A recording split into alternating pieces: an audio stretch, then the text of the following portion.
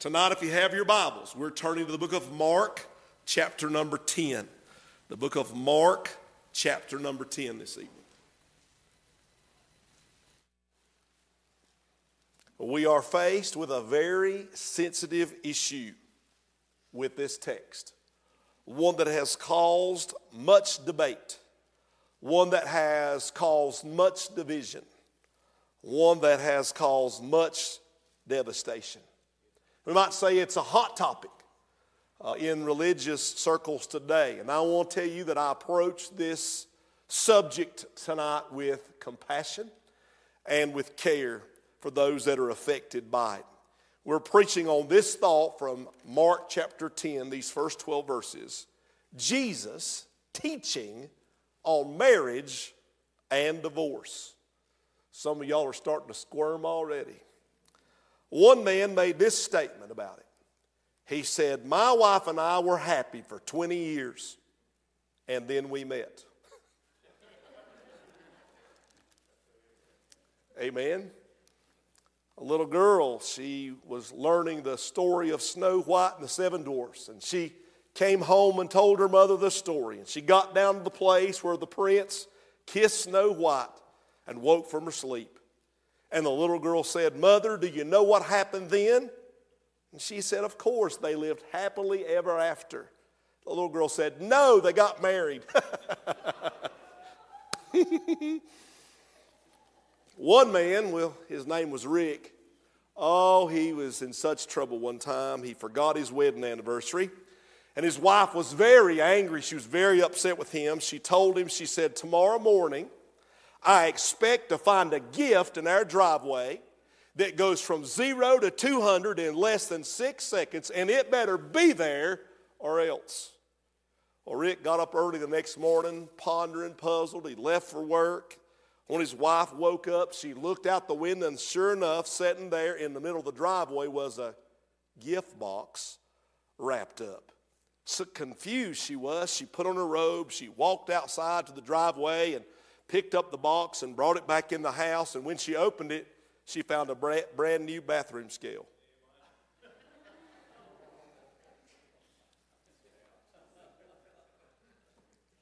We've not heard from Rick since.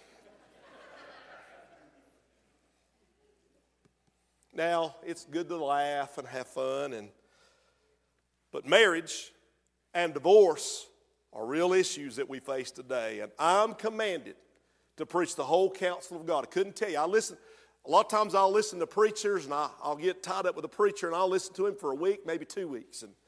And man, just verse by verse by verse by. And a lot of times then you'll get to a place and they'll leave a whole section out. And I'm commanded to teach the Word of God entirely, the whole counsel of God. And I'm not here tonight to be controversial. I want to be a blessing to you.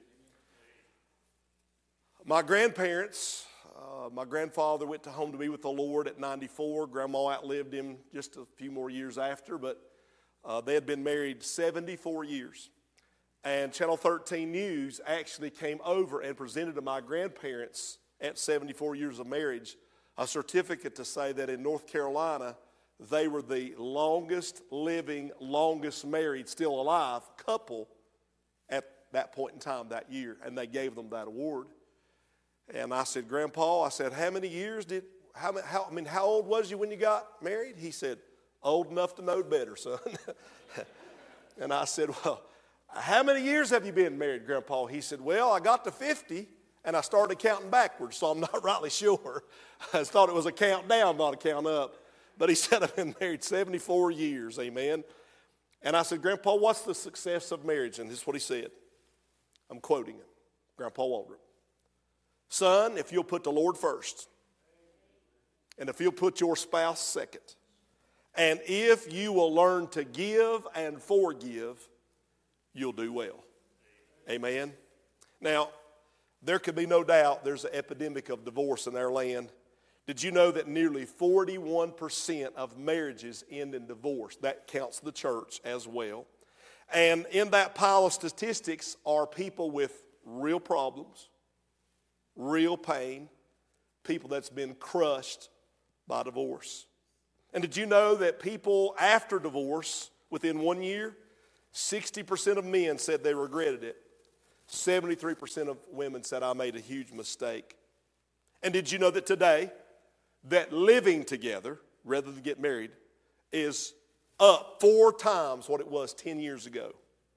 And living together is not pleasing to God. Can I get a witness right there? And I don't suppose that any one of us here tonight are untouched by divorce. Some of you, you've come from divorce homes. You've seen your parents divorce. You know about divorce. Some of you, you've been divorced yourselves. Some of you have children who have divorced. You've got grandchildren who've divorced. I don't care how many of us are here tonight. I guarantee at some point in time, we have seen people, maybe ourselves, that had to live through the aftershock of divorce. And if you're here tonight, hear me when I say this, there's really no winner in divorce. And some of you, you're uncomfortable with me preaching on divorce and marriage tonight. And you're a victim of divorce. You've been faithful. You had no choice in the matter. So some of you were unsaved when you got divorced. And if you're here tonight and you've experienced the devastation of divorce, let me just say this to you. This is my position. There is life after divorce. Churches from place to place as I go, they have different views on the subject of divorce. I know preachers that have different dispositions and positions on divorce. There are individuals that differ in their interpretations of what the Scripture has to say, and they become very judgmental. But I'm not here tonight to preach you my opinion. I'm here to preach you what Jesus taught about marriage and divorce. This is what Jesus said. I have 5 points and I'll be done. Number 1, when I look at this text, we're going to start right now. Number 1, I see the context in which this is given. Verse 1. And he arose from thence, and he cometh into the coast of Judea by the farther side of Jordan, and the people resort unto him again. As he was wont, he taught them again. He's just taught them out of Mark chapter number 9 about the dangers of hell. And as he finished that discussion, that message, that sermon, he gets up and begins to move, leaving the area of Galilee on his way to Judea. He's headed towards the cross where he's soon going to be crucified. And as he heads south, and as he's getting ready to head into that region, there is a Savior who's reaching out to as many people as will hear him speak. That's the context of what's happening. He's traveling. Number 2, I want us to see the crowds there. The Bible says that the people resorted unto him again. As he traveled, great multitudes of people followed him. And according to verse 1, as he wont, he taught them again. That means as his custom was. He's teaching them along the way. Number 3, I've only got 5 points, and this is the third one. Let's see the concerned. Verse 2. And the Pharisees, here comes the religious crowd. They'll look down your nose at somebody crowd. The Pharisees came to him and asked him, is it lawful for a man to put away his wife, tempting him? So, as folk among the crowds, I read Matthew's gospel earlier today. Matthew said not only was he teaching, but he was also healing. So there in that group, as he's teaching the Word of God, and people are being healed, their souls are also being saved. Here comes the Pharisees trying to discredit Jesus, trying to cause a problem, trying to cause a distraction. And they say, is it lawful for a man to put away his wife? Matthew says that they also said, for every cause. Is it lawful for a man to put away his wife for every cause? In other words, for any reason. Now, if you think that marriage and divorce is a hot topic tonight at Bethel and where we live, imagine the time in which Jesus lived. What a hot topic that would have been. I mean, the Romans would have 14 and 15 and 20 wives at a time. And so that was very common. And the Jews had divorcement even amongst the religious leaders all the time. I mean, I'm going to give you a couple of opinions. Okay, I'll look this up. Imagine today we have 2 groups of people politically. What do we have? We have Democrats and Republicans. We have people that are conservative or fundamental and people that are liberal. That's nothing new. There were two rabbis in that point in time, Rabbi Shammah. He had a very legalistic approach that said divorce is never permissible no matter what. Rabbi Hillel took a liberal approach that said you can divorce somebody for anything. And there are things that the Jews wrote that you could divorce your wife if she burnt dinner. You could divorce your wife if she let her hair down in public. You could divorce your wife if you saw someone you thought was prettier, younger model. You could just divorce your wife. That's what they did. And may I say this tonight?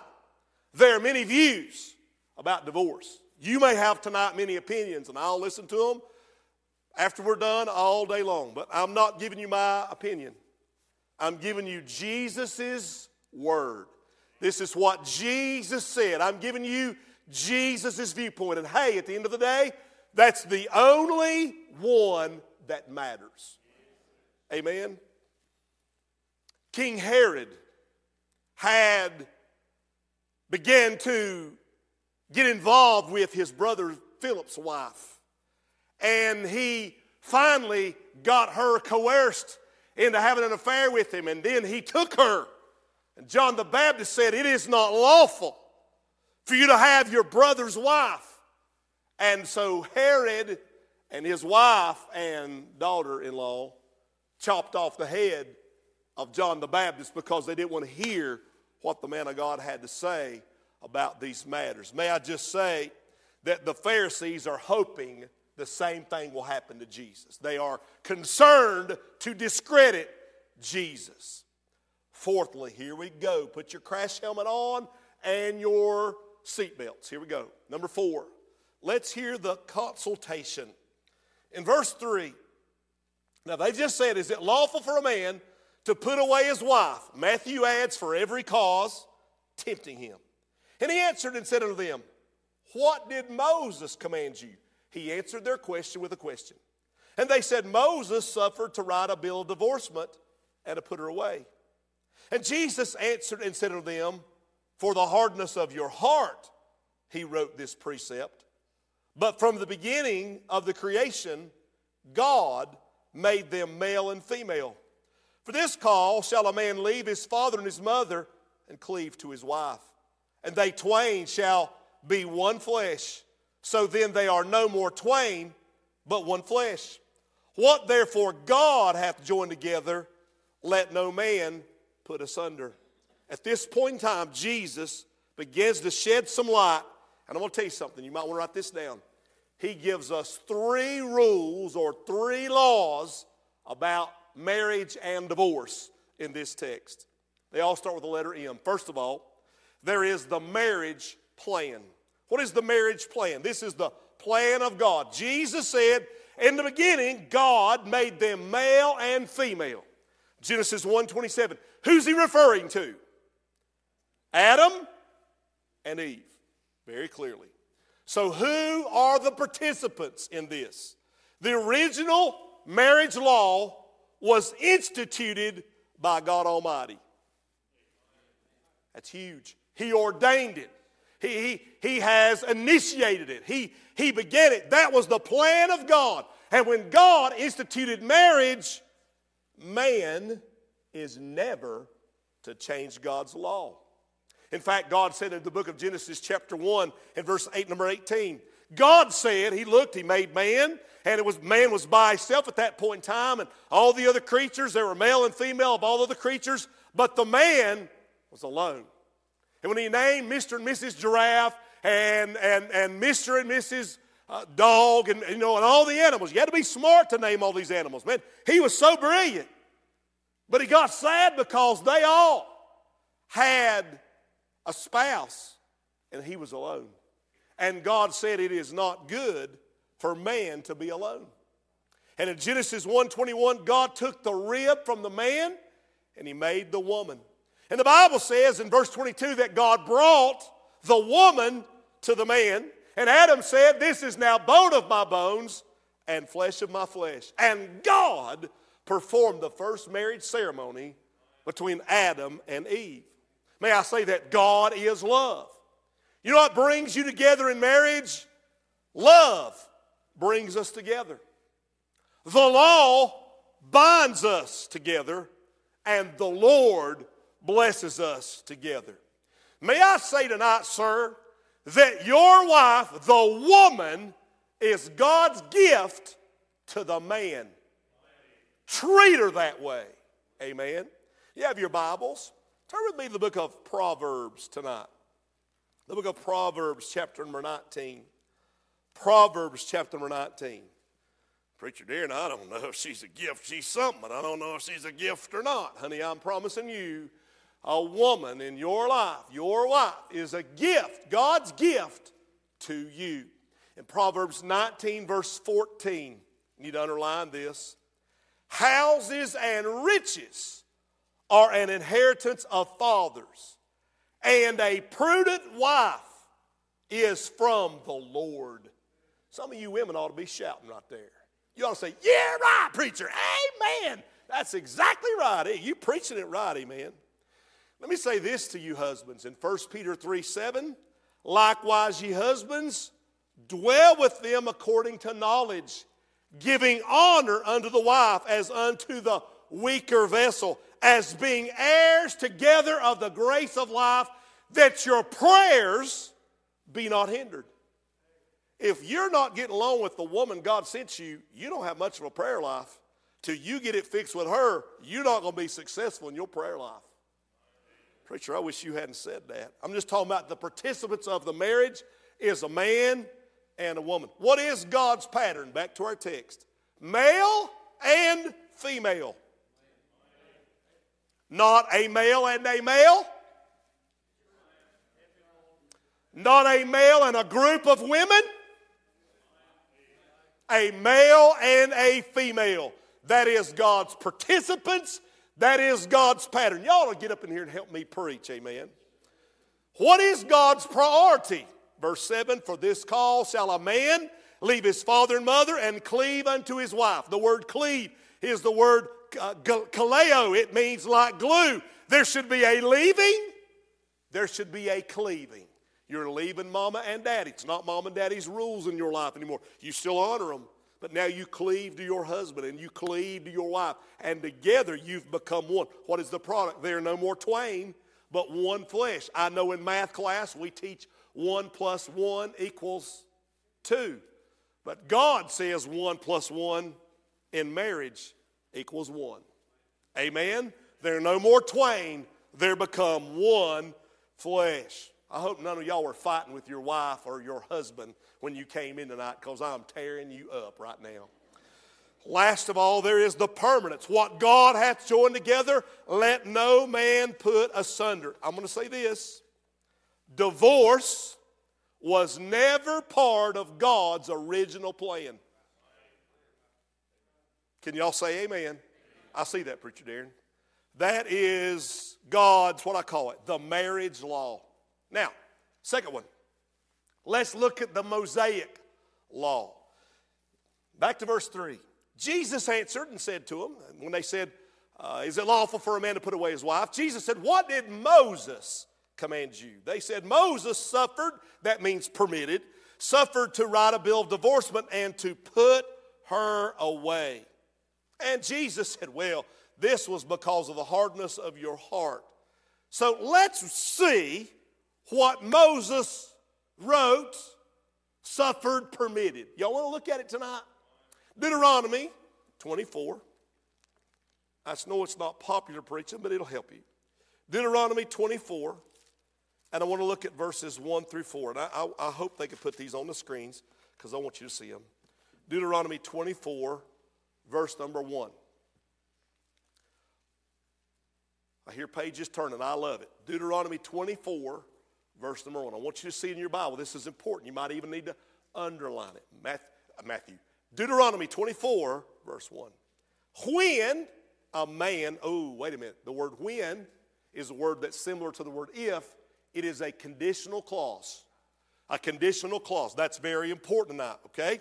So, when a man hath taken a wife and married her, and it come to pass that she find no favor in his eyes, because he hath found some uncleanness in her, then let him write a bill of divorcement and give it in her hand and send her out of his house. Okay, when is a conditional clause, and it says, then let him write, again, conditional clause. If he's found uncleanness, conditional clause, let's keep reading.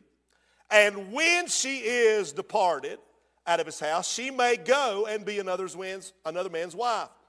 And, what again, she may go. That's conditional. Verse 3.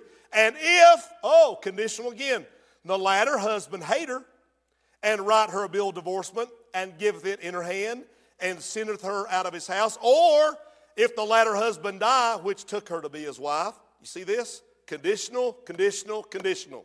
Conditional. Preacher Aaron, why is that a big deal? Verse 4, her former husband, which sent her away, may not take her again to be his wife, after that she is defiled. For that is abomination before the Lord, and thou shalt not cause the land to sin, which the Lord thy God giveth thee for an inheritance. That is it. And from that, they interpreted that they've permitted or suffered a bill of divorcement for any reason. And actually, verse 4 is a command about remarriage. If anything, Moses was underscoring the permanence of marriage with all these conditional clauses. He's trying to preserve marriage. He's saying if you divorce your wife, you're never going to get her back again. She's been a gift in your life, and you're not going to get that gift back in your life again. Now, so I want you to think about this for a second, okay? When did divorce begin? Because divorce did not begin right there. When did divorce begin? Nobody knows.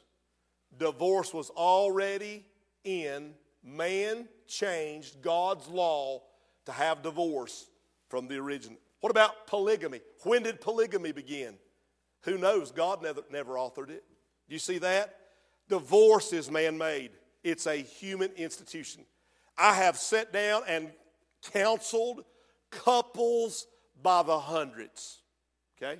And I'm not up here to tell you any of their stories, because that's between me and them and their partners. And I've always counseled them together, never alone. I would not do that.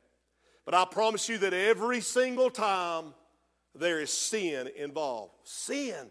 What kind of sin? Oh, there could be anger. There could be wrath. There could be a beating going on. Could be a cussing going on. Could be cheating going on.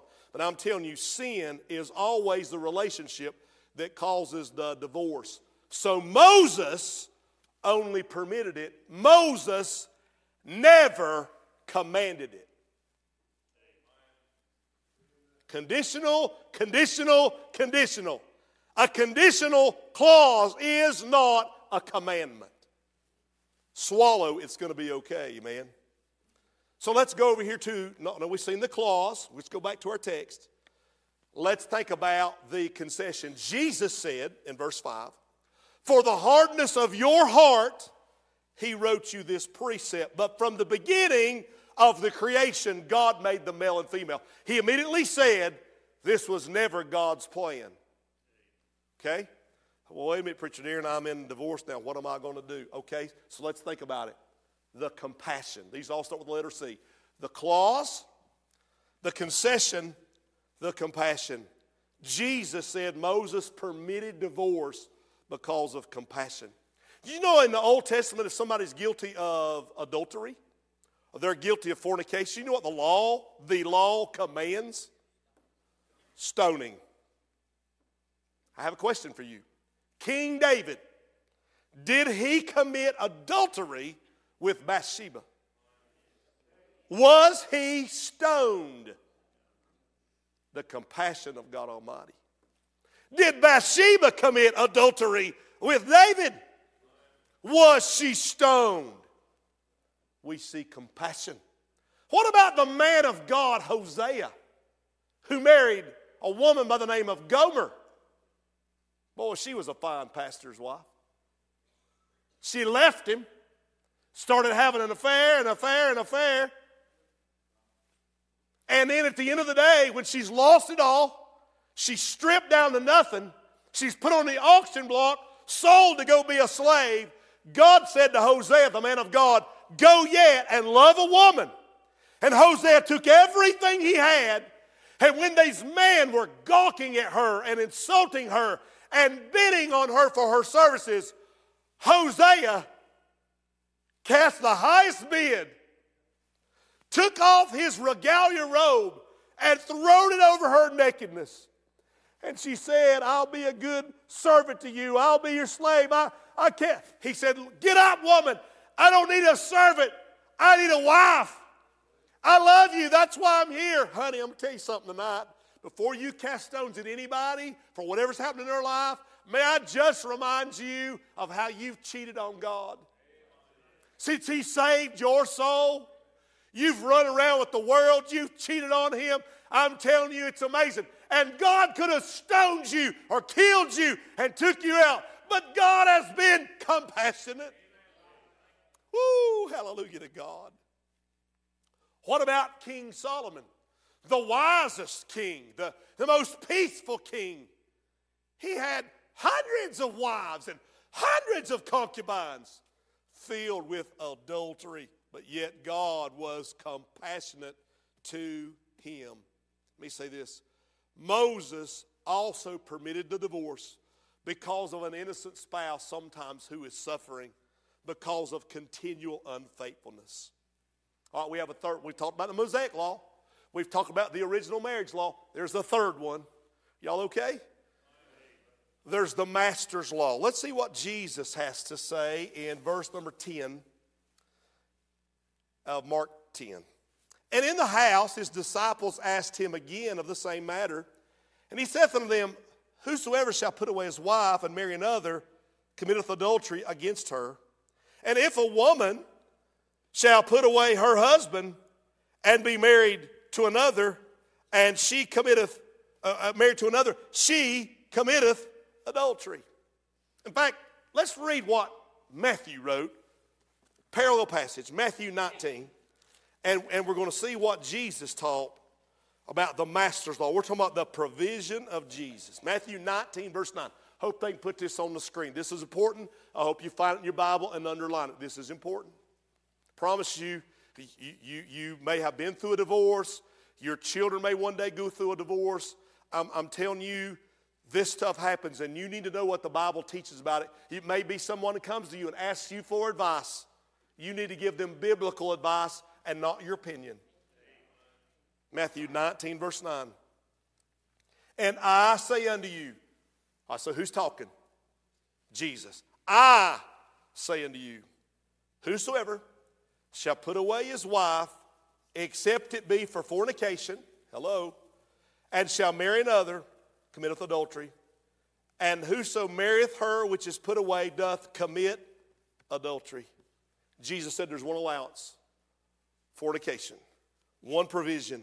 What is fornication? Oh, it's a variety of sexual sins that are committed. And if it is to a position where a person cannot forgive it, and I've seen it forgiven, but I've seen people can't forgive, you can't get past it, then there is a reason for divorce. Jesus just said if you are marrying outside of fornication, outside of marriage because of fornication, you commit adultery. He's upholding the biblical standard. In fact, Matthew 5, go there with me. See it? He said verse 31, Matthew 5:31. And I'm going to give you last point in a minute, and this is huge, so just hang in. Matthew 5, verse 31. It hath been said, whosoever shall put away his wife, let him give her a writing of divorcement. But I say unto you, that whosoever shall put away his wife, saving for the cause of fornication, causeth her to commit adultery. And whosoever shall marry her that is divorced, committeth adultery. Now I say this, it's always better to forgive if there is repentance, not continuance. Paul wrote something interesting that I was reading in 1 Corinthians chapter 7. Some of y'all look like you're just about ready to die. Preacher, this is absolutely killing me because you're getting me stirred up. You're bringing back, I'm remembering my ex-husband. I'm remembering my ex-wife. I'm in 1 Corinthians chapter 7, verse number 10. Will you turn there with me and see what Paul wrote, led by the Holy Ghost? 1 Corinthians chapter 7, verse number 10. This is important. And unto the married I command, yet not I, but the Lord, let not the wife depart from her husband. But if she depart, now what are we talking about here? We're talking about someone that's married and saved, and the other spouse is not saved. There's an unequal yoke. Read on. But if she depart, let her remain unmarried, or be reconciled to her husband, and let not the husband put away his wife. But to the rest speak I, not the Lord. If any brother hath a wife that believeth not, and she be pleased to dwell with him, let him not put her away. And the woman which hath a husband that believeth not, and if he be pleased to dwell with her, let her not leave him. For the unbelieving husband is sanctified by the wife, and the unbelieving wife is sanctified by the husband. Else were your children unclean, but now are they holy. But if the unbelieving depart, let him depart. A brother or a sister is not under bondage in such cases, but God hath called us to peace. If you're the one that's saved and you're in this situation and your spouse is unsaved, they won't come to church with you, they won't do no way, and you're like, they're going to leave me, I'm telling you, you're the best thing ever happened to them. And they're probably never going to get saved if you don't try to work it out. Because you are the salt. You are the one that's bringing light to their life. And Lord willing, they're going to get saved and see the need. Fifthly, and I'm done, this is huge. What is the consideration? Now, I went back in the house and Jesus sat with his disciples and began to talk to them again. There are many areas, hear me? There are many areas in a church where a person who's committed adultery can still serve and be effective. In 1 Timothy chapter 3, I'm just giving you what the Bible says. In 1 Timothy chapter 3 and verse 2, a bishop, that's talking about a pastor, then must be blameless, the husband of one wife. The word one is the same word that we get from there is one Lord. How many lords are there? Not one at a time, just one. One God, how many? How many sons? One Son of God. It's the same word. It's not one at a time, okay? The husband of one wife. I could also speak about the deacons in verse 12. The deacon should be the husband of one wife. Now I'm going to give you some advice. If tonight there's someone, maybe you have been through a divorce. Preacher Darren, what is your standing on this? I don't look down my nose at you. You've been through a lot. And it's been tough in your life. And God has been there to get you through it to where you are. And so if you're going through that tonight, I want to tell you this. That may not be my sin, but I promise you this, I am a sinner. And there's not one of us in this church that could cast a stone at someone who's been through a divorce. Tonight, we need to think about the seriousness of divorce. Marriages are built supernaturally, but they can be broken sinfully. The way you're going to avoid divorce is by pardon, by prayer, by patience, by perseverance. I want to say this to you. You've gone through divorce. You have found out something here. That divorce, oh my, you can survive it. And there is life after divorce. Jesus spoke, I read it. It almost jumped off the page at me every time I read it tonight. And maybe we just need to go back and look at it one more time. Mark chapter 10, verse 11. I'm almost done. We're rounding third base, headed for home. Look at it very carefully. Whosoever shall put away his wife and marry another committeth adultery. Verse 12, the word is committeth adultery. It did not say, are you listening to me? It did not say they were living in adultery. Some of y'all ought to smile right there. That phrase is not in the Bible. These judgmental church people, they're living it. No. Jesus never said it, and it's not in the Word of God.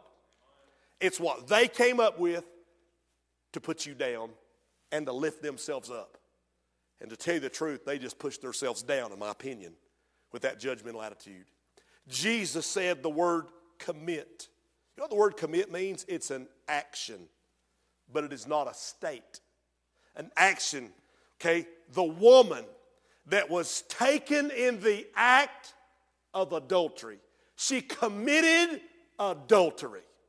They brought her to Jesus. He said, he that's without sin, let him cast the first stone. One by one, they dropped their rocks and they had to walk away. And Jesus forgave her. She was restored to perfect fellowship. So if you're here tonight and you think, well, Preacher Darren and Bethel's going to treat me like a second or a third class citizen. No. There is no second or third class citizens with God. We're all on the same level, ground level. And the ground is level at the foot of the cross. Do you hear me? So someone that's committed adultery is not living in adultery. And they say, well, I have to. No.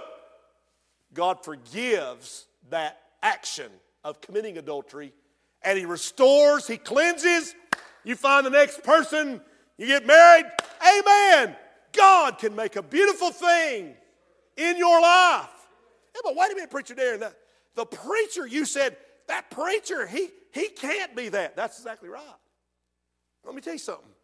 Your preacher, let me say, somebody's been through a divorce, and you got little children at home.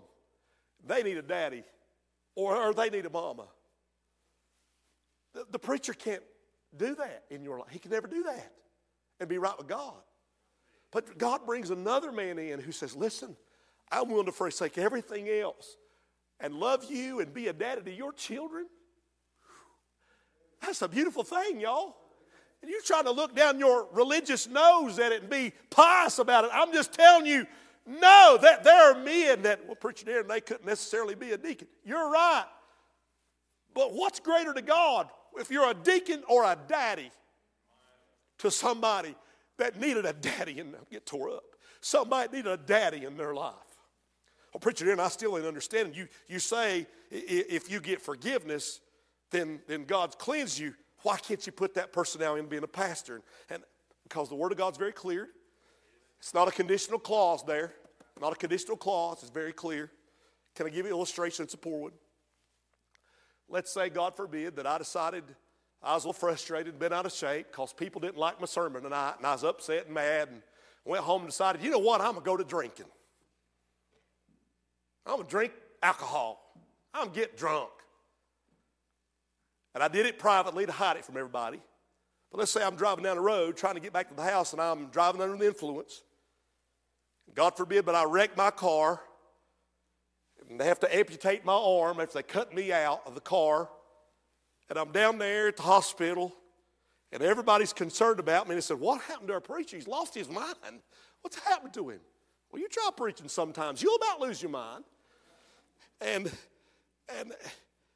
I said, oh, God, what have I done? I'm such a fool. Oh, God, will you forgive me of drinking the way I've drunk tonight? And you know what God would do? God has enough mercy to forgive me of drinking that alcohol. But I have a question. Y'all help me. You're the three. Do I get my arm back? They said no. How about y'all? Do I not get my arm back? But wait a minute. I said, God, please forgive me. And he's restored me. And everything should be perfectly fine. So why don't I get my arm back? Because there are consequences to the action. And that's why that man of God should not be in that pulpit if he's in that position. I think that's why God did that in 1 Timothy chapter 3. I'm just trying to explain it to you the best I can. That's why. And I'm going to tell you something. Though that's not happened to me, it doesn't make me better than you. I know men in this church that though they may not be qualified to be a preacher, they're a daddy to some children that no deacon could ever be.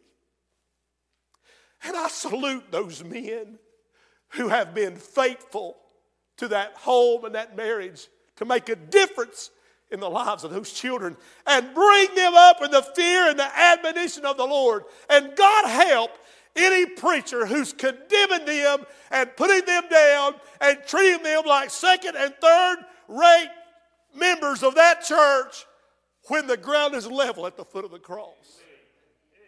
So I'm going to tell you tonight, I love you. Every single one of you, I love you.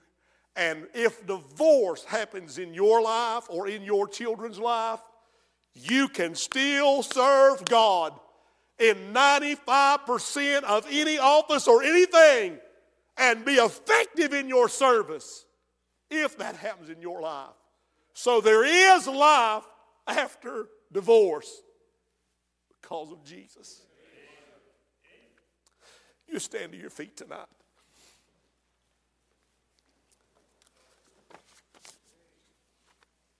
Can I read one more thing? Are y'all able to put another scripture up? Colossians 3. We'll read this.